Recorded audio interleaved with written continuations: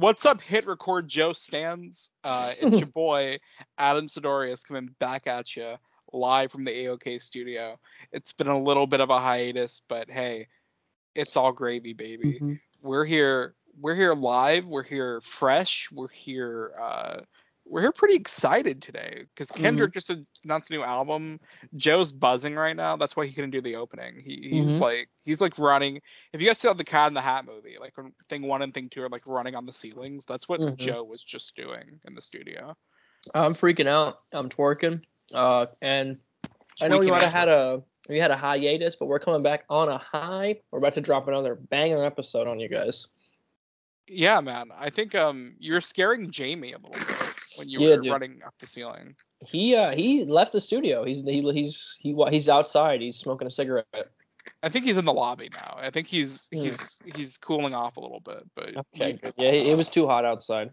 Yeah, you were scaring the hose a little bit, man. So I think.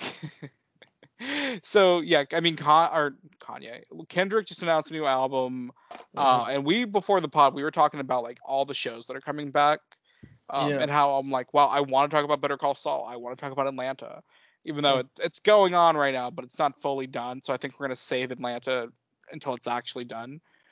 Which, you know what's crazy? Atlanta's been off the air for so long that I want to say, have they not had a new season since we started the pod?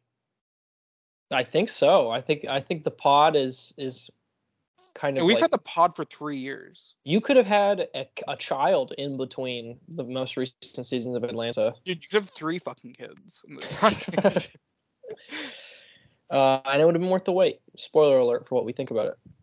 Yeah, I mean, we're gonna do an episode closer to, or like after it's over, and same thing with Better Call Saul, I think. But because it's funny, we were gonna do a catch-up corner app today. Spoilers in case you haven't read the title of what you clicked on. And then we were like, well, what else should we talk about? And then we're like, well, nothing's really over, like TV wise. Even though we're both, I think. And I always make fun of Joey for not being a TV guy. I'm like, you're missing a lot of good TV, dude. But the thing is, like, everything's coming back right now. So we will have a lot of TV pods in the future. But for now, there's one show that wrapped up recently. A show that Joey, I believe you watched it in one day. I did. It was like I watched the SNL that Jake Gyllenhaal hosted, and then it was like 12:30, and then I was like, okay, let me try this Severance show out, because Adam told me that the finale. Yeah, we're talking really Severance, guys. We're talking Severance. And I will say, if you haven't seen Severance, skip ahead to the next topic. Yeah, because there's no way to talk about it without spoiling it. Yeah. So we're talking Severance, the new Apple TV show, created by Ben Stiller, starring Adam Scott. So is this a show that you started because of the buzz around it? Because it is getting a lot of Twitter buzz at the moment. Well, because my parents watched it, and I heard them screaming in the other room at the finale, so I was like, I gotta check this movie. I gotta check this shit out. And I watched the first 2 episodes on after SNL at like 2, and I was done at like 2 in-the-morning, and then I watched the rest of the show the following day. Yeah, man. I watched it mostly week to week. Like, I think I watched like the first 4 I kept up with week to week. And then somewhere along the way, I like stopped because I was like, I bet it would be really cool if I could just like binge this. So I waited until like the week of the finale to catch up again. And then I caught up on, like, I forgot how many remaining episodes there were by that point. But I remember I binged like 4 or 5 episodes back to back. And I fucking love this show, dude. I think it's like, it's one of the best TV debuts I've seen in like, dude, I can't remember the last time I felt this way about like a first season of a show. Because a lot of good shows, they take their time to find their stride, I think. They very much like they need to find the ground to run on, I think. But it's really amazing how confident this feels right off the bat. It's such a, I don't know, and it's so cool. Like, I'd say the first like the way that the show opens is one of like the most intriguing openings to a show that you could write. And it kind of, and after that it just keeps, each episode just kind of, you kind of go further and further down this rabbit hole. And then now it's like I'm angry that there's not more episodes for me to watch. Like I am so hooked on this show. And it's kind of like it has a bit of a Twin Peaks vibe to it, where there's all these kind of looming questions and you're not sure what's going on. But at the core of it, there is this super investing story of this kind of these group of these innies, and kind of watching them, and kind of what I love most about the show, I think, is that it's kind of, it is a weird comparison to make, but one of the things I love about being John Malkovich is that I think Charlie Kaufman and Spike Jonze really explore that idea to the fullest. They kind of look at it from every angle.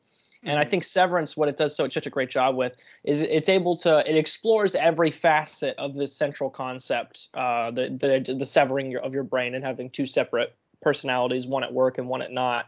They're able to explore it on like a practical level, a metaphorical level, and a moral level. They kind of are able to attack it from every kind of angle. And you kind of, there's a bunch of episodes where I was like, oh, that's a really interesting, I didn't think about that, but that's a really interesting kind of facet to this idea that I wouldn't have, thought on first instinct. So I think that it's a very well written show.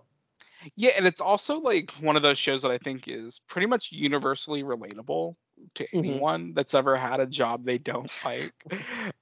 Which is already like, I love shows like that, or like any form of media that is just like immediately relatable to like anyone. That's why, like, I think, like things like Lady Bird, like that's a movie that is like, I could genuinely show that to anybody and someone some way could relate to it. You know what I mean? Like Severance is a show where I think even if you're not like completely down with the style or anything, there's a lot of truth in what it's saying about like corporations and capitalism, and like what it's trying to say about like what it means to like give yourself over to a company, basically. And that whole like notion, like I love the whole like metaphorical, like, but like literally depicting like the person that you are at work and the person you are outside are two different entities, is such a very interesting concept. And like you said, they go for it to the fullest extent that they possibly can.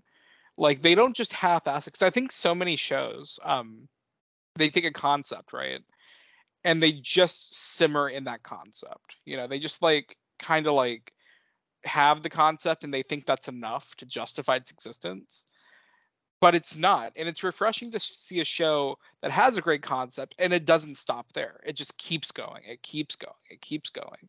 And even to the extent of where it's like, it goes further than I expected it to. It goes further than I would have ever expected any show to go. Because I think because you wouldn't think, when it first started, I thought they were just going to focus on Adam Scott's character, primarily. But I love that you, by the end, get to know every single character of the entire show in a genuinely fleshed out way. That feels like dynamic. It feels like sincere. It feels like it just, and that's also part of the charm of it, is because like you are only focused on Adam Scott in the beginning, but that's because that's literally that's the intention. That's the reason of the company, right? They don't want him to get to know his coworkers. So the more that he finds out about them, the more you as an audience member find out about them. And then that's when Ben Stiller as a director allows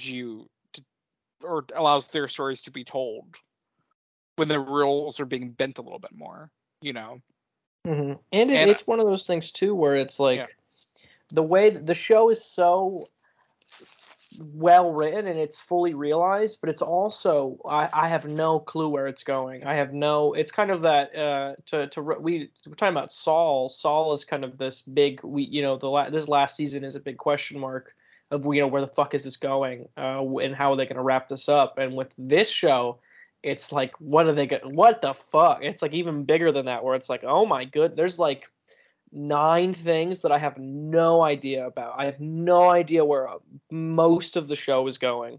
Yeah, no, I have no clue. Like, I mean, because season 2, I don't want to fully like outright spoil the ending of the show, but season 1 and I don't mince words when I say, has quite literally the biggest cliffhanger I've ever seen for a TV show. Like it stops mid sentence, I believe, or like mid talking point. Like a character says something and then it cuts to black, and you don't see the follow up to that. Yeah, and then there's so many. I mean, to talk briefly about that last episode, one of the most like satisfying and like well constructed finales to a show, just to see. Are we talking spoilers? Yeah. Okay. So I'm gonna put timestamps in the episode. So if you do not want to hear Severance spoilers, jump ahead to the next timestamp. I think the next thing we're talking about is Everything Everywhere All at Once. So skip ahead to them. Mm-hmm. Yeah. But yeah. So spoilers. To see the innies out was insane, and just the constant, the kind of the cutting between the three narratives, cutting between the four narratives really, was just so one of the most like nail biting, intense pieces of like entertainment I've seen in a long time, and it's so, and then it's also like that ending, it provides some answers. But it only introduces more questions, and it's just this whole big like, we know that she's an Egan, but then it's like, oh well, how is she? What are they gonna do with her when she like wakes back up? Because the episode ends, he takes his hands off of the levers, so it's just this really crazy thing. And then what's gonna happen with John Turturro's character, and what are they gonna? Yeah, there's just so much going on, and there's this big question. I have the whole thing with the wife. I have no clue where that's going. Yeah, because she correct me if I'm wrong, the last time we saw her, she was in like the little basement area, right? Like they were sending her down there. So I really have no clue with all that. If I had to like take a guess, I think the season 2 is going to open with them being wiped again, mind wiped. Completely wiped of any knowledge they have of trying to be non-conformed to the company. But the thing is, she already said her thing at the event, like when she opened up about her experience at the company and being severed. People were listening. I know it was like a family gala or whatever, but like there were press there, there were journalists there. You know what I mean? So like in one way or another, it's gonna come out. So I think you're gonna get like a cut between, and this is all like speculative. Like I bet it's nothing like this, but I think you're gonna get like cuts between, like it's gonna start with like them being severed again and like them being even more confused at the office, but then you're gonna get like maybe another outsider's perspective about the situation. Yeah, and I think that happened already. I think that's already happened with John Turturro's character. I think that that's my theory, is that he's been severed way longer than we're being led to believe. Yeah. Well, I think he's been there because like there's the compelling theory that he has PTSD and he purposely got severed because he couldn't handle it. So he like likes being two different parts. Which again, that's another one of those things that's super fascinating. Like that would not be something I would think about on first glance at this idea. I wouldn't expect kind of an idea, a concept that rich. I wouldn't expect in a show like this. Yeah, no, I mean, and it's funny because like I think one of the downsides to having there's pros and cons to the age of streaming right now. On the one hand, it is cool because like while yes, there's a point to be made about content and how like some things can be like swept under the rug just because there's so much to watch nowadays. That being said, creators are getting so much money thrown at them just to create anything they want to create. And I knew like vaguely what the show was before I started it, and I knew that I was probably gonna like it because I like Adam Scott.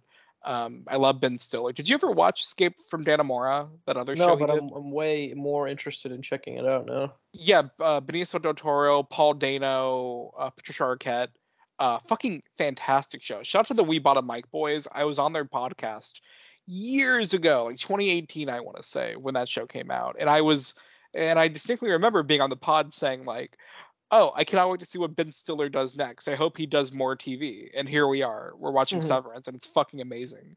The great thing about Escape from Dannemora, though, it's a very limited series. It's basically a long movie, but it's fantastic. And I knew if he ever did TV again, it would be fantastic. And here we are with with Severance, and it's genuinely like one of the best first seasons of television I think I've ever seen. And I think Ben Stiller has proven time and time again that he's a fantastic director.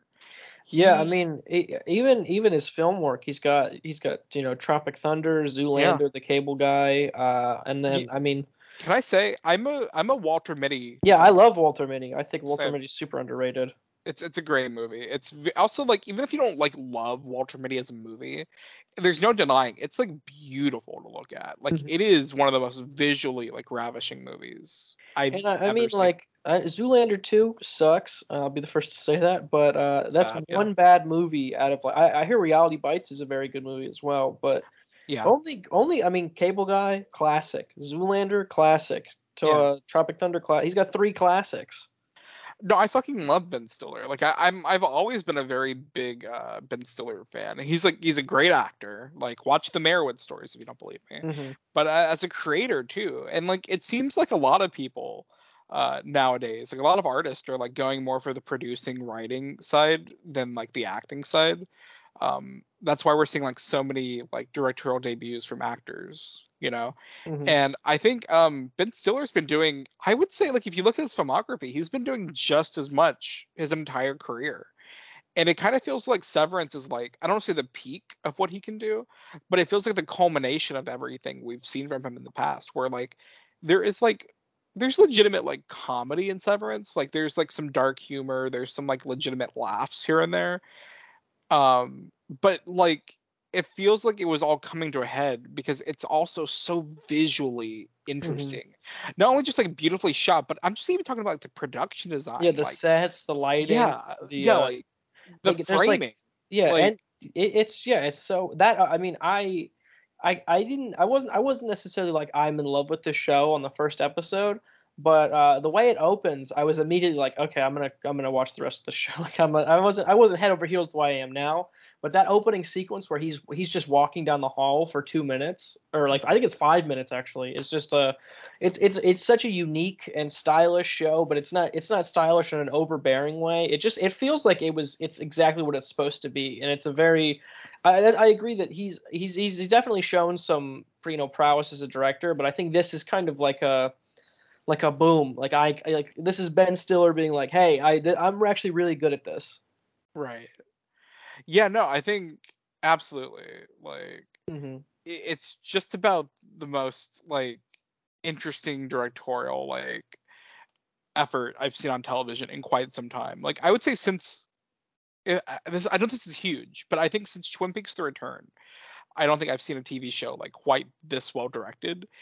And it's only, again, because like it's so fucking dynamic. Like the way that like he just weaves all this in. Like there's heart, there's humor, there's like genuinely scary parts of it. Patricia Arquette is like terrifying in the show. Yeah. Like genuinely, there's the scene where she calls Adam Scott to the office and like yells at him is like terrifying. But also like her when she like goes to neighbor mode. And like when she's like snooping around Adam Scott's house, it's like scary, dude. Every performance is fantastic. John Turturro in particular is really good in the show. Adam Scott Scott's always been very good. I've been a fan of him like forever. I think like from Step Brothers to Parks and Rec, Adam Scott's just always a very funny man. But he has a lot of dramatic chops here, and I mean, especially towards the end of the season, he really goes for it. What's the one guy's name that's in the office too? Not John Turturro or Adam Scott, but the other guy. I do not know the actor's name. The guy who plays the friend. The one. Yeah, he's the kind of the breakout star of the show, I think. He's really good. I know he's the dual flip guy from Spider-Man: Homecoming. Which I think he's also the guy from Shang-Chi. He's on the bus in that scene. I remember that. But like, it seems like he's like a background guy in most movies, and he's in this, and he's fantastic in this show. Jack Cherry is his name. Yeah, dude, fucking awesome. I know you're listening. Oh, and he's in an episode of Succession. I remember this vaguely, but I can't remember who he plays. He's when Kendall or when Roman goes to the training program. Yeah. He's the guy who's with Kendall, or who's with Oh. Yes. And they pitch the idea and they win. Yeah, right. Mm-hmm. Yeah, Zach Cherry. I love him. He's fucking amazing in this show. He is so good. I think he's an improv guy. He good for him, dude. Because I think he later in the show when you find out he has like kids, he becomes like the heart of the show a little bit. Yeah. I'll say Britt Lauer as Helly, also fantastic. I think, and also like I mean I was gonna say like the more she's kind of like your focal point into the show. Like, because it starts with her, it ends with her, kind of, sort of. Like a lot. Low like key, A Star Is Born moment too, because this is her first role, I think. Is it really? I don't think it's her first role. It's not. She's been in. I will say it's probably her biggest role so far, because because I've watched High Maintenance and I love High Maintenance. I think that's a very underrated show that should not have ended. But like this is probably her biggest role so far, and she's fantastic in the show. And again, like I'm just saying, like the ensemble here is really good. Like it's a great ensemble to have for a show. Like it's so good that we haven't talked about the fact that fucking Christopher Walken is on a TV show. Like Christopher Walken and John Turturro, and they're both amazing. Yeah, they have a little romance in this show. It's very it's like melancholy. Like it's beautiful. It's absolutely beautiful. You do Tremel Tillman. He plays I think is it Mr. Milchick? Great cast. Yeah. Really great. Really, really, really good addition to the cast. I'd love to see more from him. I fucking love this show. I mean, where do you think season 2 goes? I think you're right. I think it's going to start there completely wiped, and it's going to be them kind of reverse it. I think it's going to be them kind of seeing the remnants of the previous season. But then there'll probably be some crazy propaganda shit that Lemon is pumping into their brains. Well, I think that's going to be the case because I think that's literally what happened at the very end of the show, right? Or at the very end of the season, is the reason it cuts to black is because that's when the lever is like no longer pulled and they're wiped. That's why everything cuts to black. But again, I think someone from the outside world is gonna like. I don't know if it's gonna be a new character, it might be Adam Scott's sister. I don't know, but someone's gonna like try to like get to the bottom of it. It might be multiple people. Who knows? I could very much see that happening where like a team is like comes together to like take them down from the outside, and it slowly starts to affect the people on the inside. But I think it'll happen much quicker next season, like when they snap out of it or they become aware again, and it'll be like harsher when it happens. Like because they're not going to do the whole like slow burn thing again. They can't. You can't do it a second time. Yeah. So or maybe they can't. I don't know. Like I trust whatever Ben Stiller's going to do. It's going to be fucking amazing. And it's like it's one of those things where fucking the outside people are like aware, like, because I mean Adam Scott's sister heard all about it, and she knows that because she loves the wife too. She was like she had a personal relationship with her too, so she's not just gonna give up on that, you know? Yeah, no, absolutely. That's what I mean. Like I think between like the press people that are there at the event, Adam Scott's sister, like there's just too many people that know about it from the outside that Lumon like legally can't stop from doing anything, you know. And also like another thing about next season, we don't even really know what they were like doing at the company. We have no idea what the company does. Like, and I think that's so fucking funny. And like some shows you'd be disappointed in that when you realize that you're like, oh, I never found out what they were doing. I feel like I wasted an entire season. Not the case here, because that's not the point. I mean, it like is, but it isn't. Like, you know what I mean? Like it does matter. Like I am curious, but like I'm not unsatisfied that I didn't find out in season 1, because it's like it's not the point right now. I guarantee that like whenever we need to know, we will know. And that's what's so great about the show, is that you just feel like you're in the right hands. You don't think it's gonna fall off. You don't feel like it's like a Netflix show, like a Stranger Things, where it'll like vary in quality from season to season. I just feel like this is a genuine auteur piece where it's like whatever happens will be by design, and I trust the creators to do whatever they want to do with it. Yeah, exactly. That's a really good way to put it. It's you just feel like you're in good hands, and it's you can trust them. So I just Sorry. I just sent Joe some breaking news that Jason Momoa is in talks to star in the Minecraft movie. And here's another piece of news that I just sent Joey. That are his favorite movie. I don't know if he wants to open the text I just sent him. That On the Count of Three is releasing in theaters on May 13th. What? Hell yeah, dude. Is it gonna be because I don't actually know if I'm allowed to talk about what I was gonna talk about. I know what you're talking about. I don't think you're allowed to talk about it. Okay, good. Yeah, I don't want to get anybody in trouble, so never mind. Yeah, who knows, man. Dude, I'm glad you were able to answer my question without me even having to ask it. Yeah, I know exactly what you're talking about.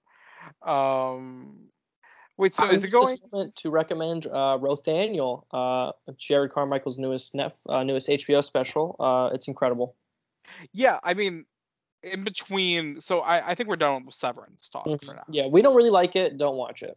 Don't. It's fucking awful. And by awful, I mean the best show ever. Can I share a Ben Stiller story really quick before we move on? So he was in Night at the Museum 3. And I saw that movie, and I tweeted at him, "Hey man, Night at the Museum 3 was actually pretty good." And he responded, "Thanks, man." So that was that's my Ben Stiller story. I kind of want to watch the third one because I like the first two. And it's actually pretty good. I've actually heard that. I've heard all three are good movies, and I like the first two, so I feel like I need to finish the trilogy. It's just one of those things I kick myself. I'm like, you're a douchebag, bro. Why would you say that? 14-year-old me. Shut up. You were 14? I was 14, yeah. Damn, dude. By my favorite director, Sean Levy. If we're gonna keep mentioning stuff that we're watching before we get to the Northman and Everything Everywhere, I will say Rothaniel, great recommendation. I think Rothaniel is like one of the best stand-ups I've seen in like quite some time. Mm-hmm. And Jared Carmichael is just like one of the best to ever do it. Mm-hmm. He's fantastic. I will say there is one movie that I saw and Joey saw, and I think Joey undersold it like a motherfucker. Do you have any idea what movie this could be, Joey? Are you talking about Linoleum?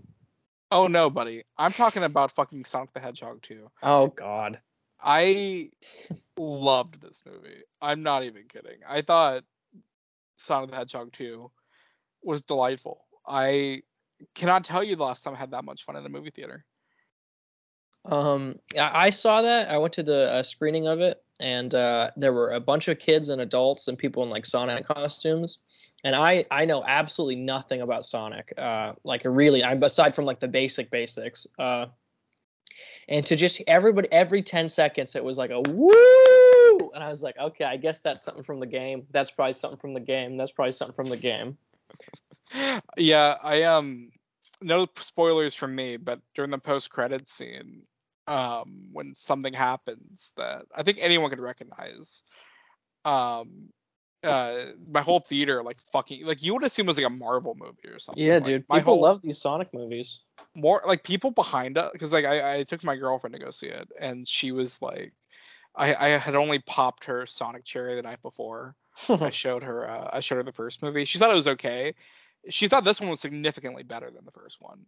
And then like, but it's funny, like she like turned around like when I started cheering, and she like went like, what the fuck? Like, because they're literally like it's like a Marvel movie, and this movie feels like a Marvel movie at points. And honestly, it was kind of epic. I can't lie. It was pretty pog. I had a great time with it. I laughed a lot. I actually was like excited watching it. Like I felt like a baby. I was like, oh, it's Sonic and Knuckles and Tails. Like I don't know. I had a good time, man. It's my favorite movie of the year so far. Really? No. More so than the next movie we're about to talk about? No, but it is very good. I genuinely think, and I put on Letterboxd, I said, I said it's the Citizen Kane of Sonic the Hedgehog movies. That's high praise. Yeah, out of all 2 Sonic movies, I think it's the Citizen Kane out of the 2 of them. But I think don't the next know. one's gonna be the Apocalypse Now. I think it's gonna be the 3 Colors trilogy. It's gonna be better. This really is like a 3 Colors trilogy because there's a new color each movie. Mm-hmm. So if you think about it, it is the 3 Colors trilogy. That's a great point. So speaking of colors. Speaking of colors, speaking of movies, speaking of high pieces of art, we have Everything Everywhere All at Once, the new film from the Daniels, who did Swiss Army Man, which is one of your favorite movies, right? Yeah, one of my all-time favorite movies. Yeah, I really like Swiss Army Man. I don't know if I'm as high on it as Joey is. I mean, Sonic the Hedgehog too. What if I told you I like Sonic more than Swiss Army Man? I would shoot you in the face. Well, I do, so shoot me. No, I don't. Swiss Army Man's it's a great movie. It's like I can only talk about it in context of how I'm going to talk about their new movie, where I think Swiss Army Man is it's their directorial debut, right? It's the first movie they did. Mm-hmm. Yeah. It's a great directorial debut, and this is their third feature. I haven't seen Dick Long. Feels they like didn't. Only one of them did Dick Long. Okay. But I will say this is a masterpiece. This is a fucking film, dude. This is literally as good as movies get. I loved it. We saw it in IMAX. We went to a very special one night event where they showed it in IMAX, which felt very like. I mean, I don't know about you, dude, but like I cannot imagine seeing it any other way for the first time. Yeah, it's definitely one I'm itching to go see again. It's kind of like a flooring movie. It's one of those films that it kind of is like you kind of are like I want to know. It's a masterpiece. It's really really really special movie. And to kind of get this this early in the year is really surprising. I hope because it's so well done. Everything about it is great. There's a movie we're going to talk about later that I also really like, but it's a bit hard to recommend. This is like the easiest recommendation you can make. See this movie as soon as you can. It's everything you'd want a movie to be, and even though I think I might prefer Swiss Army Man more, just because that's like a personal film to me, and I've loved it for years. Maybe that will change upon rewatches, but they've improved pretty much in every way as a director. It's bigger in scale. There's a lot more going on. It's somehow even more personal. It's somehow even more creative and original. And as the resident Marvel hater on the podcast, I'm going to say that this is a better multiverse movie for sure. Than what? Than Spider-Man No Way Home. Oh, right. I forgot about that. Because I was like, you haven't even seen Doctor Strange yet. Yeah, I haven't seen Doctor Strange yet. I mean, Doctor Strange was shot on film though, which breaks my brain as a film bro. Yeah, I know, right? As a based anti-Marvel hater, it breaks my brain. Yeah, maybe this will like have everyone shut the fuck up collectively for like one day on Twitter. Mm-hmm. I think that'd be great. No, I think this is like genuinely like when it ended, I said like I think this is the best movie I've seen in like at least 2 years, probably 3 years. You know, because I think what was my favorite movie last year? I forgot. I think it was Worst Person in the World. Or Licorice Pizza, I don't remember. One of the two. I liked this more than both of those movies. And I definitely liked it more than I think 2020. I don't mean to say definitely condescendingly, but like 2020 was Sound of Metal, I believe. I liked it more than that. I will say 2019 was Uncut Gems, I want to say. Mm-hmm. You also had Parasite, Marriage Story, Lighthouse that year. Yeah. But I will say, like, yeah, this is the best movie I've seen since 2019. And again, like you made the point, like it's so early in the year, and we already have. I mean, I think we have the same top three at the moment. Not in the specific order, but I'd say Everything Everywhere, Batman, and Northman are in my top three. Yeah, those are we have 3 10 out of 10s, and it's not even May. Yeah.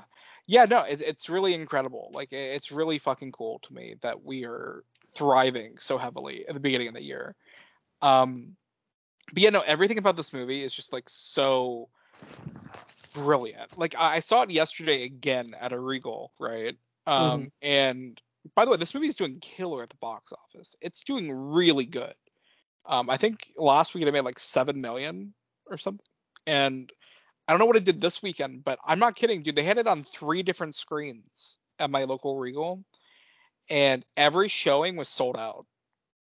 And I went yesterday like at a 3 p.m. showing, I want to say, and I had to sit like towards the front because like every seat was taken up top.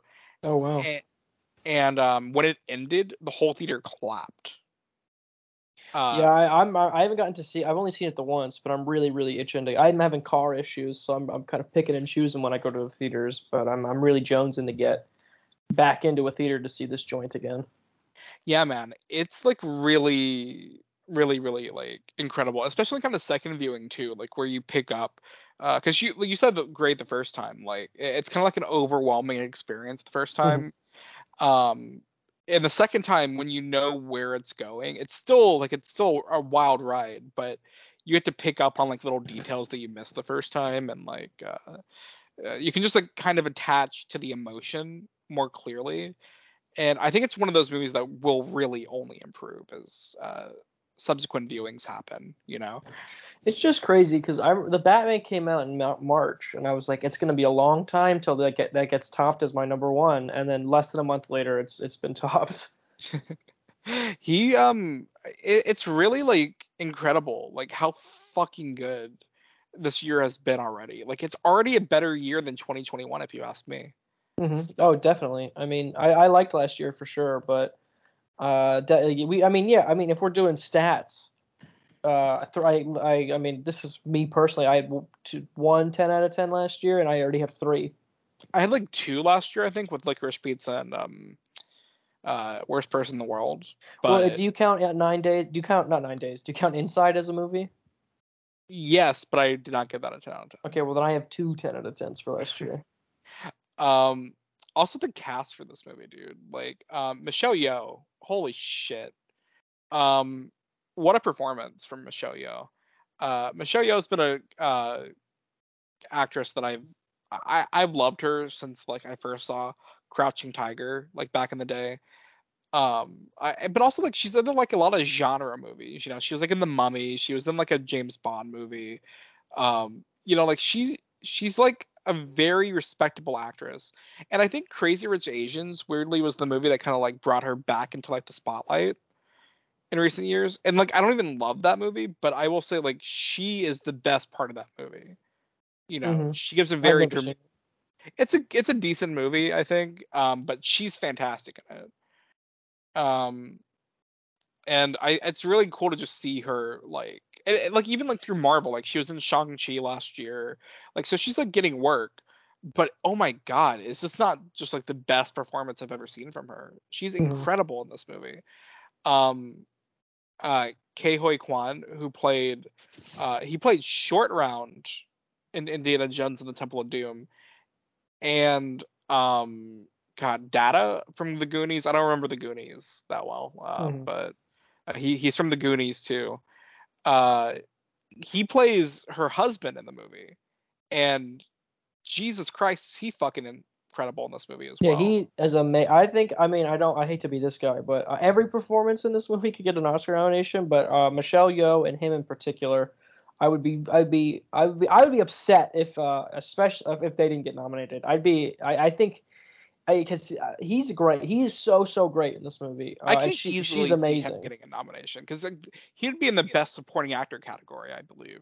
And I'm like totally. It's way earned, and I think he could win too. He's really because he's kind of doing. Well, this is the second Return reference. He's kind of doing a Dale Cooper season 3 type thing where he's playing 4 different characters. and they're also distinct, and he's just really, really great. Well, he does like, not only is it like that, like in that regard where he like plays multiple different versions of the same guy, but like it's both a like a physical like performance, like because he performs his own stunts in the movie, and he has like a lot of action sequences that are genuinely incredible, but like also like in terms of like emotion, he goes like to varying degrees of places, you know. Yeah, I texted Adam. There's a line of dialogue in this movie that delivered by him that I was driving to work the next day, and I just remembered him saying it, and I burst into tears just thinking about it. Like he's able to he kind of bears his soul in this movie.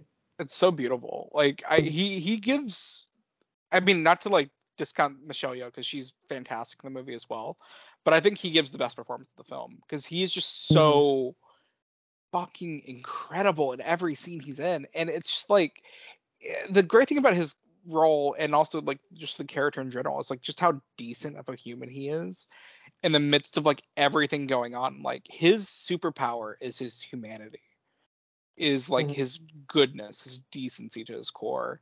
And it's really like a beautiful thing to watch. There's a scene, very light spoilers, where like mid action sequence he just like tries to talk about it, and that could be played as a corny moment, but the way he delivers it is just about the most beautiful thing I've ever seen. This movie, fucking amazing, man. Also, I will say, the girl who plays their daughter, Stephanie Hsu, she also great in this movie. She has to. I mean, I don't want to like spoil it in case people haven't seen the movie yet. She like the character goes through like different variations, almost like Ke Huy Quan does, but like she goes through like different like versions of the same character, but towards the end when her and Michelle Yeoh get like emotional scenes together, like she made me cry. I thought she was fantastic in this movie. And then just the whole dynamic between all three of them as a family unit, I thought was just beautiful. Like I thought it was the most beautiful thing I've seen in film in quite some time. Yeah, this is the last 30 minutes of this movie is a try not to cry challenge. It really it really is. Like I think it's just so, and it's amazing how they pull it off, because like the first two acts are like incredibly dense, like thematically and storytelling wise. They're emotional. It's very existential, you know. Because it's just really incredible the way it bounces like all that with giant action set pieces that it'll melt your brain to find out that the VFX team for this movie was 5 people. Yeah, geez. That's absolutely insane to me. The stunts are amazing. The action choreography is absolutely jaw dropping. Oh my god, the score in this movie is insane. Visually, it's the most beautiful movie I've seen in a long time. Like there's literally like nothing wrong with this movie. And then the way that like it has all these spinning plates at one time, and yet it manages to connect all the dots back together into a full circle by the end. It's incredible what they accomplish in this movie. It's a 10 out of 10 for me, dude. It's one of the best movies I've seen in many years. Yeah, I would also give this film a 10 out of 10. It's a masterpiece. So if you have not seen Everything Everywhere All at Once yet, I cannot recommend it enough. It's playing. It expanded this weekend. It's playing in a lot of different theaters. The Regal that I grew up going to for Orlando people in Apopka, it has 8 screens, and they are very selective about what they show. But I looked at the show times, and they're playing it there, which I think is very funny, because it's a very like rural area. So like the idea that it's playing there is just funny to me. But speaking of rural areas, in the north, with men. I was gonna say, speaking of 10 out of 10s. That also is true. We have the Northman, the latest Robert Eggers joint. So me and Joey have been excited for this movie I mean, I think it's actually kind of cute. We've seen both of the last 2 Robert Eggers movies together. We got to keep. We'll see Nosferatu together as well. I can't fucking wait. Nosferatu. What a fucking get for that. Yeah, for real. Wait, who's playing Nosferatu? I think he said he wants Willem Dafoe. Oh, I would come everywhere. Which is almost like that. It almost seems too easy. You know what I mean? Yeah, I think I read somewhere that who dropped out. Someone dropped out of it. Someone. I don't know.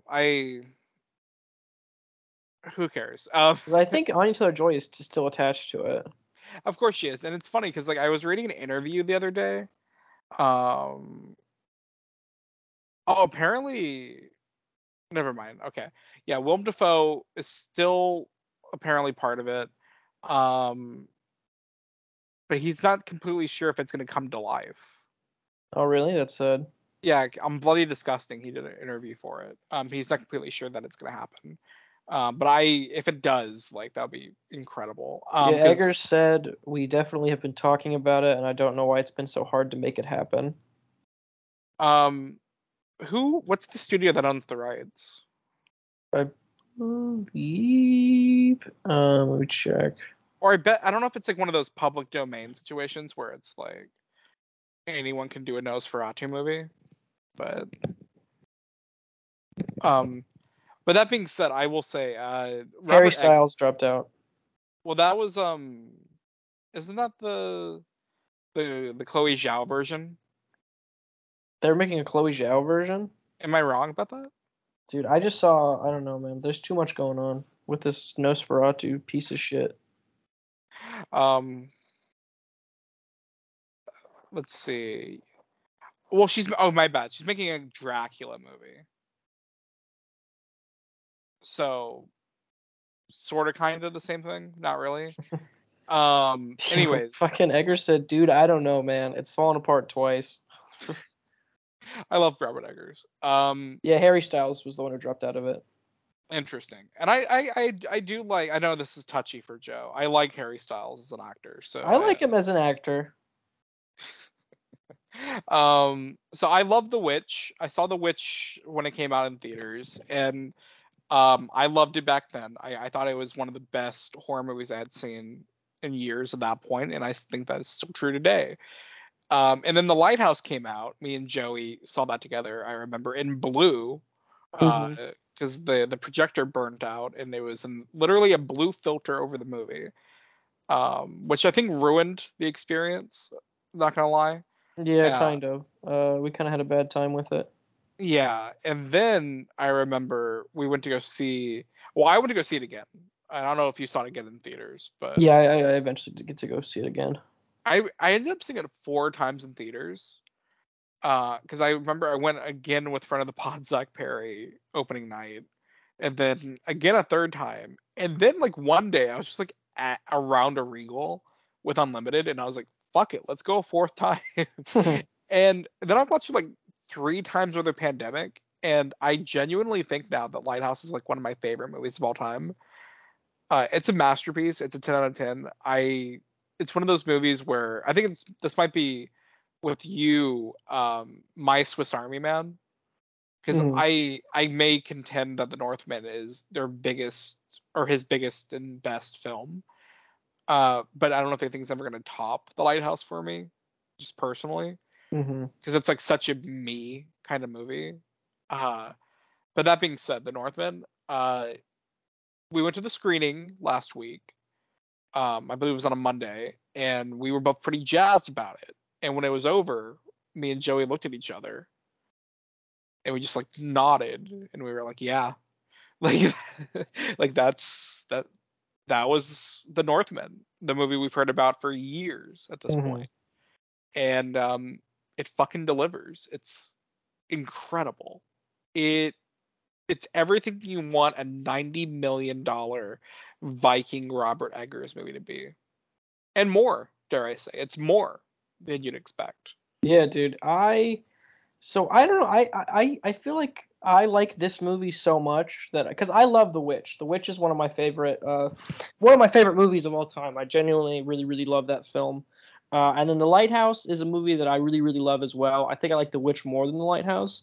But this might be my favorite of his movies, honestly. I was just I think he combines those two movies. It's got kind of the art house flair of The Lighthouse, but with kind of that really slow plotting, super engaging filmmaking that's hyper present in The Witch. And I think he's kind of I don't know. It's his movies are these films are so hard to rank because they're all so definitive and they all feel like such classics right off the bat that it's like killing your darlings trying to pick your favorite one. Yeah, I mean, there's no like, because like if someone like ranked it like I don't know like, because mine would probably be like I would probably go The Lighthouse, The Witch, and then The Northman. Oh, it's your least favorite? Yeah, but like again, out of like fucking three Mm-hmm. absolute bangers, like it doesn't mean anything. Like if someone went The Northman, The Witch, and The Lighthouse, which is that how you do it? That's how I would do it. Yeah. I see. Like I wouldn't call you crazy. Yeah, I mean, but that's why I'm like, I need to rewatch The Witch and I need to rewatch The Lighthouse and I need to rewatch The Northman just to really get my bearings set as to where I stand with this Eggers motherfucker. The only reason I put it last is because like it has nothing to do with The Northman itself. It has nothing to do with the movie itself. It's just how much I fucking love those other two movies. Like that's all it really is. And I think genuinely, like they're all like in the 10 to 9 out of 10 range. Like they are all absolutely gonna end up on my best of the year list. Like The Lighthouse was like in my top 3 that year, I believe. The Witch was definitely in my top 10 that year. This will be in my top 15, I'm pretty sure. I mean, there's a lot of movies coming out this year. I don't know for sure, but it's already a high contender, I think. It's an absolute banger, and I think you were right on the money when you said that. Like, it's one of those movies that like really it gives a indie director a massive budget, and he doesn't lose sight of himself in that budget. It perfectly balances out that like the sensibilities, his signature direction with like a giant scale, and it's kind of amazing how it operates as both like a tragedy and like a folktale almost, but like also and operates it's as Shakespearean. It's got so much going on. But also like being a fucking action movie. Like it's a straight up action movie at points. There is like some set pieces in this movie. There's like an opening, not opening, but there's like a in the first like 30 to 40 minutes, there's a great one take sequence where I won't spoil it, but he like raids a village. That's all I'll say. And me and Joe, I looked at Joe at one point, and my jaw was dropped because I was like, "What? I'm watching this right now! Like, I cannot believe I'm watching this." Yeah, Adam was like punching in the air. He was going, "Bro," he was freaking out. I'm not kidding. I was like, because like there were just so many shots where I was like, and Joe can attest to this. Towards the end of the movie, I like literally leaned up, like I was like sitting on the edge of my seat, literally. And because like this movie again, it's so well directed, it's so brutal and so like interesting, and so like and the action is riveting, and also the story is so compelling. Like it's genuinely like a very compelling story that by the halfway point, what I love about this movie is that it takes a giant narrative turn halfway through, I would say, or at least a quarter or like 3/4 of the way through, where it completely changes how you perceive the story that you're watching. And I love when movies do that. And I don't know if there's a guy who does that better than Robert Eggers. Like he did it in The Lighthouse, he did it with The Witch. He loves like giving his characters and the narrative that they live in a giant curveball to work with. And I think this one might have my favorite thematic turn of any of his movies. It's really incredible, like what like because I don't want to spoil it, but like there's just like a certain dynamic in this movie that is twisted immediately, and it changes your entire perception of every character, everything that's happening, and it's brilliant. It is so fucking amazing. And with a lesser director, it could have easily been sold short, but he's so fucking good at what he does. And what I love about him, and this is how I feel about his movies, is like and I think Ari Aster is another guy who does this, where he's able to make art house movies. Because I'd say this is an art house film, less so than the Lighthouse. Like the Lighthouse is full blown art house, and The Witch is very much still kind of in that vein.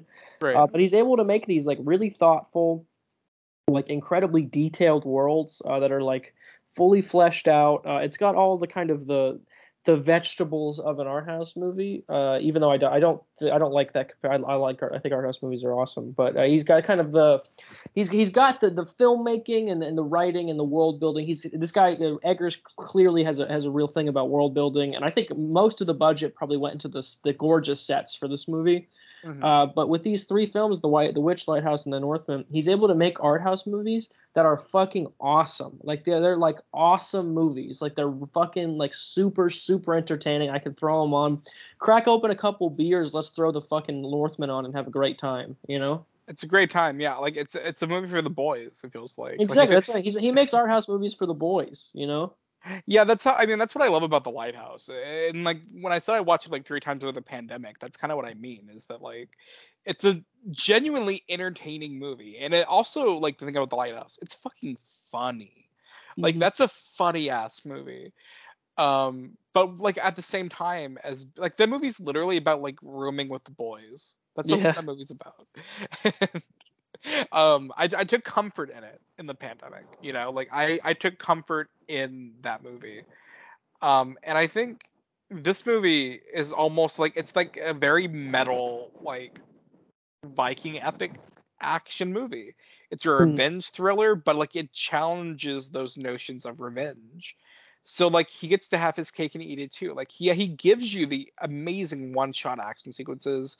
He gives you great like sword fights and like Viking battles and fist fights and just moments of true gore too. But like at the same time, he like tries to give you like a philosophical outlook on it after it happens, and it completely works. It completely works, and almost to the point where I'm like, I could see this becoming a genuine commercial success. I hope it is. I could see it happening, because I don't think, because you know, like when we see a movie we really love and it's marketed in a way where you can tell they want to like commercialize it, but then we see it and we're like, I just don't see the audience going for it. I could see the audience going for this one. I could see them genuinely. It's fucking brutal too. It's a fucking brutal movie. It is. It's genuinely like, I mean, I'm not saying for me this is how I felt, but I would say like I could see some audience people, like if they're fucking stupid, like being like lost, or not lost, but like bored by the first like half of the movie. But I don't see how anyone would be bored by the second half of the movie, because the second half of the movie is like shit gets real like very quick. And I mean, for me, from start to finish, I was completely engaged with it. I thought the slow burn really paid off for the first act, and then when it all comes to a head in the second half, it's like it's one of the best like cinematic pleasures I've had in a while, you know. But yeah, for sure. I was like energetic after the movie was over. Yeah, we didn't really know what to do with ourselves after the movie was over. Yeah, I was like stepping on the seats on the theater and shit. I was going crazy. Yeah, man. It's I'm gonna go see it again next week. I'm super excited to see this one again. Yeah, it's one of the best movies I think I've seen in quite some time. It makes the case that every indie director should be given a $90 million budget at some point in their lives, because you'll get something like this. And I hope to God that this gets its money back at the box office, so studios will continually fund Robert Eggers, because I mean, I love The Lighthouse, I love The Witch, and like I said, I do prefer those movies over this one, but I think this proves that he's more than worthy for studios to take him seriously. Because I mean, like we know he's worthy, we know he is, but like at this point, it's like, okay, like what else does he have to do? Because like he just gave you like the best blockbuster. And yeah, I'll call it a blockbuster. That's kind of what this is, dude. Like it's a big budget movie with A-list stars. Like what else is it? It's a blockbuster. Yeah, with like extended action sequences, lots of violence, fucking cool ass fight scenes. And we haven't even Dude, we haven't even gone over the cast either, dude. Oh yeah, we didn't even mention the acting. We've just been talking about him. Dude, Alexander Skarsgård, fuck it, he's a beast in this movie. Yeah, bro puts his whole pussy into this performance. His Scarzussy. His Scarzussy for sure, man. He's incredible. You can tell like that he genuinely like physically brought himself together for like months, if not a year, for this movie. Because I mean, we keep going back to that opening or like that tracking shot in the beginning. But that scene, there's like a scene where he like flexes his muscles while he's walking with the two swords, and I out loud went, "Holy shit!" Because I'm like, I've never seen a man. Like it seems like it. I've never seen a man either. I've never seen a man. I've never seen a man in that like peak of physical form. It feels like, because it feels like he's like at peak performance in this movie. He's incredible. Like, and it's the same thing that I mentioned with Ke Huy Quan and Michelle Yeoh and Everything Everywhere. But like Skarsgård deserves some consideration for this movie because he goes for it dramatically entirely. He's always a great actor. But also like the physical stuff he had to do for this movie. Like you could tell he really had to prepare physically, and he had to really commit to it physically. And he does. He goes all the way with it. And it's really impressive to watch. I think he gives a fantastic performance in this. Yeah, he's amazing. Nicole Kidman is a really, really great. And it's kind of like we could talk about the other people, but this is really his movie. Like the other there's people are in it for extended periods of time, but like a lot of these actors, like Ethan Hawke, Willem Dafoe, they have like a few choice moments, and then like someone like Bjork has 2 scenes in it, or Bjork, I said her name wrong. Bjork, yeah. Well, like Willem Dafoe, Ethan Hawke, they all have pretty small roles, like in the grand scheme of things. Like I think it's really like I would say Anya Taylor-Joy gets a shout out too, because Anya's really good in this movie.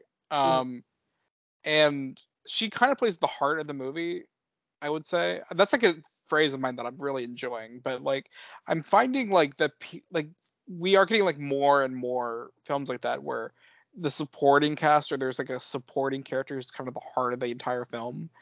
And I think that's very true for her character in this movie. Like she is the heart of this movie. She's the humanity of everything going on. And as always, Anya Taylor-Joy is fantastic in this. And but yeah, Nicole Kidman's great. Anya Taylor-Joy is great. Ethan Hawke is good for the bit that he's in. I mean, yeah, but like you said, everything goes back to Skarsgård. Also, I will say the guy who plays, I don't even want to spoil like who he plays, but he plays the King of the North at a certain point in the movie. Later on, he's the main guy that the Northman wants to go after. His name's Claes Bang. He's also very good in the movie. He's a great adversary. Just a perfect guy to root against. Really liked him. Also like the soundtrack for this movie, like it's the music and the score, it's incredible. There are certain scenes where it is getting you so fucking like excited. Like it just gets you like completely pumped up. And if I'm not mistaken, I'm looking at like the Letterboxd page, so I don't know if they've done TV, but I think this is the first score they've ever done for a movie. Wow, really? Yeah, it's an incredible score too. Jeez. Yeah, if that's true, and I could be wrong about that, but from via Letterboxd says the 2 composers, they've never done a movie before. Damn, I mean, that's really interesting because the scores for The Witch and The Lighthouse are both really, really great. Yeah, that's what I loved about this. Like I thought the score, like again, like there are just so many moments where the Northman's about to commit like an act of violence, and then the score like amps up, and it just helps you get like even more amped up about it. And I will say the cinematography, as always, for the Robert Eggers movie is beautiful. It's the same cinematographer as The Lighthouse and the Witch, so you can expect exactly that. It looks beautiful. Like there's no reason to doubt that it would look great. I mean, it's just us praising it. I have no notes. There's nothing bad. There's there's nothing I would do differently about this film. I think in terms of like storytelling and direction and everything in between, it's a pretty perfect movie. Mm-hmm. My only on first viewing, but my film of the year so far. Really? Over the Batman? Over the Batman and Everything Everywhere. Wow, man. Okay, so rank your top 3 then. Northman, Everything Everywhere, Batman. See, that's funny. I'm currently, and this is very fluid, but Everything Everywhere, Batman, Northman. Yeah, again, that's why I have so many movies to rewatch now. That's when you watch a really good movie by a director, you're like, oh, I want to watch everything they made again. I just want to go through. I just want to like really see this guy, this Eggers. I really want to see this guy's career. I want to go back and rewatch Swiss Army Man. I want to rewatch Matt Reeves movies. It's just when you get the movie bug, you can't stop. Yeah, man. I mean, I love it. I think this is like one of the best movies I've seen in a while, and it makes me want to go watch The Lighthouse tonight.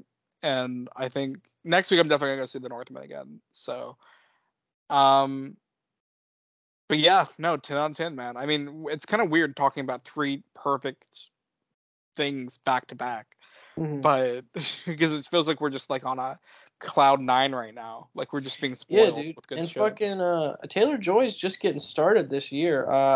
She's got she's in Canterbury Glass coming out. I don't think her Furiosa movie comes out this year. Oh no, they haven't even shot it yet. Oh wow, okay. Well, she's in Super Mario Bros. She's got a movie with the Succession guys. She's just getting started. She's definitely one of my favorite actresses right now. Yeah, no, she's great. I love her in everything she's in. And Thoroughbred Gang, rise up. Thoroughbred Gang, rise up. Emma Gang, rise up. Hey, I love Emma. Yeah, no, I mean, everything about this year so far has been great, and we have been gifted with 2 perfect movies in like a 2 or 3 week span of each other. So definitely don't take this for granted, guys. If you haven't seen Everything Everywhere yet, go check that out. If you please plan on seeing The Northman this weekend. It's totally, or whenever you listen to this, totally worth your time. It's absolutely incredible. Please give it money so like studios will like make movies like this more often, because it's well deserved. Yeah, I mean, I'm glad to see the Batman did great. I'm glad to see Everything Everywhere doing great. But let's try to get this one up there too. Yeah, it would be, and I think it will. I think it'll do really good. I don't know. Also, pour one out for the Fantastic Beasts franchise. Oh yeah, we did not even talk about that shit. We thought it would go out with a bang, but it went out with a whimper. Yeah, the next one's about to be an HBO Max original. It's about to be a Max original. Man, bro.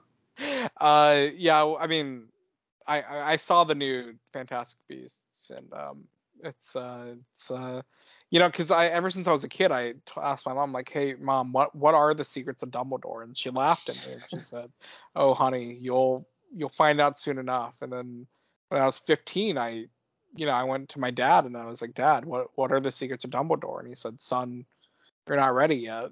And then I was like, well, damn, okay.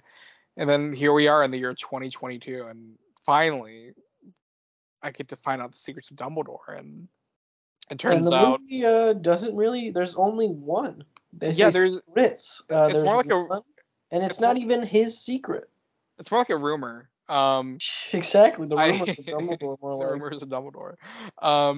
Yeah, no, I mean, and it's just like really upsetting that people aren't coming out to the box office for it, because I've been waiting for so long to see these secrets unfold.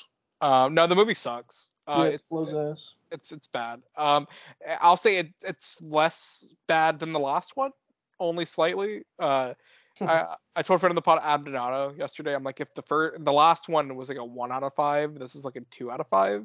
Mm-hmm. If that makes sense. Like, I don't know. It's only less bad in the way where I didn't want to kill myself the entire time. But it's still not good. I still like the first movie, weirdly enough. I still think the first movie's good. The first movie's a lot of fun. Yeah, the first movie. Well, it's because like there's no Grindelwald bullshit for the first like 2 hours, and then it ends, and you're like, oh damn it. Okay. And then because like I will say I like the first one, but then the worst parts of the first one though are the Grindelwald scenes, the politics scenes, you know. Like because like who cares about wizard politics, like really? Yeah, I don't want to see Wizard Trump, you know. Yeah. Oh my dude, Grindelwald is literally Wizard Trump. I texted, and I don't advocate using your phones during movies, guys, but I texted Joey halfway through the movie and when I was sitting in the theater for it, and I just said, is this about Trump? Because it's literally about election fraud. Yeah, dude. Kind of ridiculous. It's really funny. Yeah, it's bad. Don't see it. I like Mads Mikkelsen and I like Jude Law, but it's just not worth your time. It's really not. And if they make 2 more of these, are you gonna see the next one? No. I don't blame you.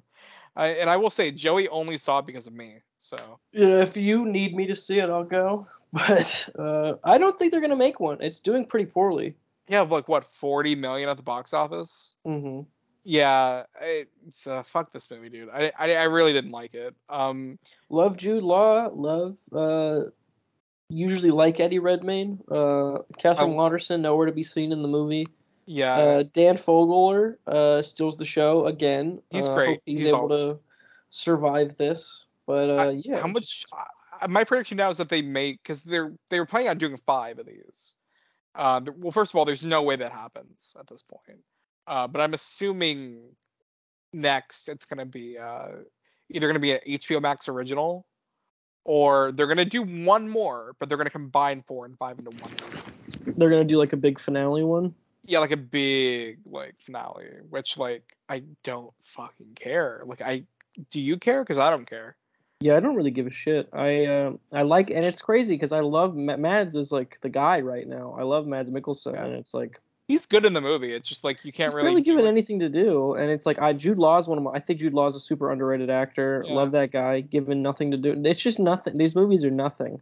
Yeah, they're absolutely nothing, and that's why the first one remains superior, because it's just about like little creatures.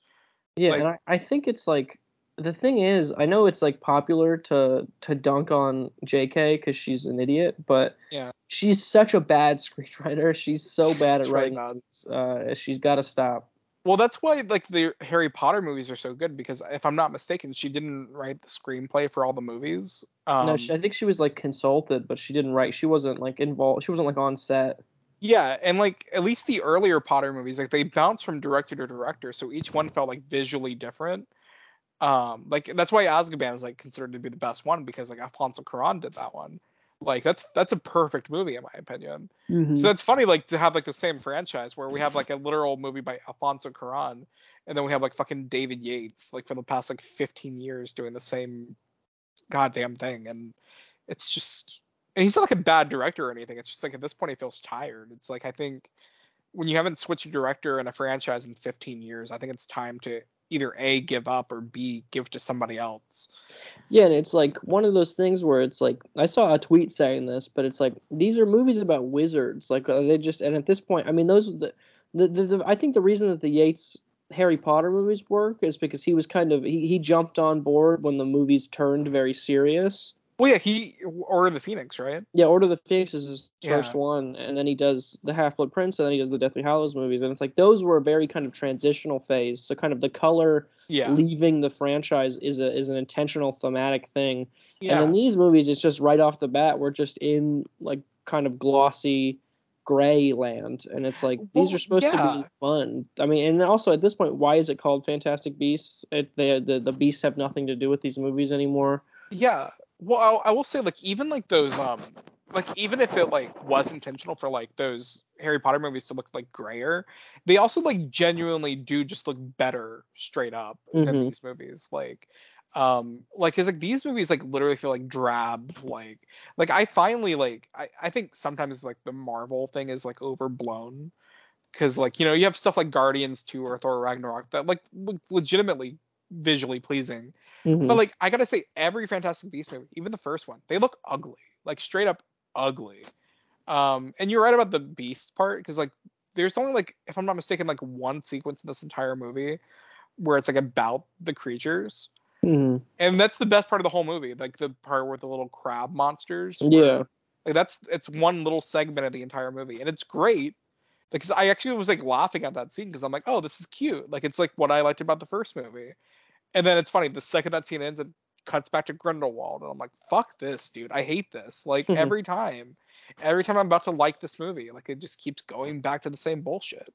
Um, I think it's funny because I think Harry Potter is in its prequel era right now. Mm-hmm. Because Yeah, for sure. and I just hope we don't get like because I think there is like validity to the revisionist history of like prequel era stuff. I think there is validity to like reclaiming George Lucas as an auteur. That's Hmm. valid. But that being said, please never for if someone's listening to this 20 years from now, never fucking do it for J.K. Rowling. Never give her Yeah. the benefit of the doubt. Never give her the satisfaction of saying the Fantastic Beasts movies were good actually. Like no, they weren't. Don't say it. Don't do it. Leave it to die. It's fine. We're gonna get like a Force Awakens Harry Potter movie in 20 years when J.K. Rowling sells the rights to Warner Brothers, and it'll be great. It'll be fun, and she won't write the screenplay. She'll just be like saying weird shit on Twitter, and then we're gonna pretend we didn't read it. Okay, it's fine. So let it die. Yeah, Kill dude, it if this you is some have real to. Last Jedi shit. Yeah, kill it if you have to. You know. Um, all right, I didn't even mean to talk about Fantastic Beasts, but Yeah, we got a little Fantastic Beast review in there. we had to just like vent a little bit, I think, because we were both scarred by it this week. Because it's really bad. I saw it with somebody, and I turned to them and I was like, we should probably just fall asleep. This would be the best right now if we just both fell asleep. Yeah, I took my girlfriend to go see it, and she was like, and it's funny because she's a big Potterhead, but Same. well, she didn't even like see the second one because she like gave up after the first one. And so it's funny, she only really went to the third one because I was like, hey, do you want to go see it? And she was like, sure. And I had to like, and it's funny how like simplistically I could like break down the second one to like bare bones, and she completely got the third one just fine. And that just goes to show like J.K. Rowling's so full of shit because like so much of this movie happens and you're like, oh, none of this had to happen. Yeah, Like none of there's no real plot. It's just kind of like scenes happen. I think you could have combined 2 and 3 into one movie, and it maybe would have been a more thematically rich movie. With like spoiler alert for the second movie, Credence finding out that he's a Dumbledore half or at the end of the second movie. If you did that as like the turning point halfway through the second movie, and then have all of this movie be the entire latter half of the second movie, I could see it if you mesh it all together into one thing, it might be kind of okay. But it's literally you're dragging out half of a movie into 2 hours. And then they still have two more to go. Yeah, it's like where I don't even know. It's one of those things where this franchise has no fucking direction. It's bullshit, dude. No, this is exactly what happens when like I know we're all like for creative freedom and blah blah blah blah blah, but like I'm sorry, sometimes you need like a fucking studio to like rein you in. I think the Harry Potter franchise is like a perfect example of like studio meddling done right. Like because they didn't let J.K. Rowling have control of her property for a fucking reason back in the day. And now that she has creative control, guess what? It fucking sucks now. And everyone hates it. Remember when everyone loved Harry Potter? Exactly. Remember when Mm-hmm. everyone loved it collectively? No, now everyone hates it. Why? Because she fucking sucks as a human being and a creator and a writer. And she's not a filmmaker and she should like be banned from the Warner Brothers lot. I fucking hate it. Yeah, it's like I don't know. It sucks when like it's not only is she like saying dumb shit all the time, but now the content sucks, you know? Yeah, man. It's like if you're gonna be problematic, at least be talented, you know? Yeah, and she's like not. She hasn't been for like 20 years. And I would say it's sad, and I guess to an extent it is sad. But like on the other hand, it's really her fault. It's all her fault. Mm-hmm. So it's hard to have any sympathy for her. Yeah, fucking don't go see that movie. See The Northman. See Everything Everywhere. Watch Severance on Apple TV. Don't see the Fantastic Beasts movie. Yeah, please don't. Let it die. Yeah, kill it if you have to. So we'll be back. I mean, I don't know, because like probably next one we're gonna do is Doctor Strange. I want to say. Yeah, Doctor Strange. That Nick Cage movie is coming out. I'm seeing it Friday night. I'm pretty excited. Yeah, it's pretty funny. Yeah, I've heard good things. To Pedro Pascal. Yeah, I'm gonna go see it on Friday. I'm excited about that. But I'm pretty sure the next pod we'll do is for Doctor Strange. Mm-hmm. Doctor, give me the news. I got a bad case of Doctor Strange. And then after that, it'll probably be Better Call Saul. Yeah, Atlanta. Men. Yeah, Men. Yeah, we got so many. Top Gun comes out. Oh, I cannot wait for that. That's a movie that someone has seen. How are you gonna feel when I make that my favorite movie of the year? I won't blame you. I won't blame you at all. I'm gonna be really happy for you, Joey. I'm gonna give you a little pat on the head and say good job. Thank you, man. Thank you. I mean, that makes me really happy. That makes me excited. So speaking of things, what do you want to plug? Oh, yeah. When is this getting posted? Today. Today. So probably today. I think so. There will be a new Aggressively Okay production entitled "Things Are Looking Up." Go check it out on YouTube. I had a lot of fun making this movie. Rico and Rico's been in the editing room day after day cranking this one out for you guys. Adam is once again funding it all. So if you like our podcast, please go support it. Check it out. It's only 7 minutes. Please watch it. I have to justify this payment, this funding to my wife, because she's looking at the balances and she's not really happy with my spending. But Joey just keeps begging me for money, and I just have to keep giving it to him. Why did I need 10 mil for 7 minutes? You gotta find out. You can see it in the camera. Like he really puts all 10 million in every frame. No, it's really good. I liked it a lot. Rico is a good buddy of ours, so it was fun to see him do his thing and see Joey direct once again. And yeah, it's a great time. So definitely, I mean, hopefully is it up tonight? Do you know? Yeah, I think after we're done with this, I'm gonna look at the final cut and then put it on. Okay, yeah. So if it's not up on AOK's YouTube channel when you listen to this, check back tomorrow or something, and it'll be there. You can follow. Where can people follow you online? You can find me at Joseph_Salamoni on most platforms. Perfect. You can follow me on Twitter at Adam_NotSandler. Letterboxd Adam Not Sandler. You can follow the pod at AOK Online on Twitter and Aggressively Okay Online on Instagram, where we post all the updates about what's going on with the pod, and we also have our website aggressivelyok.com where we write written reviews. Joey has his full Dumbledore thoughts on there. Yeah, I know you can't wait. So yeah, look at that. I'm currently writing my Northman review right now. So that'll be up later. And yeah, that's probably where we're gonna find the Doctor Strange review first, because we're going to I think we can say it, we're going to a screening on May 2nd. So we're excited about that. We'll have a review up for that as soon as possible.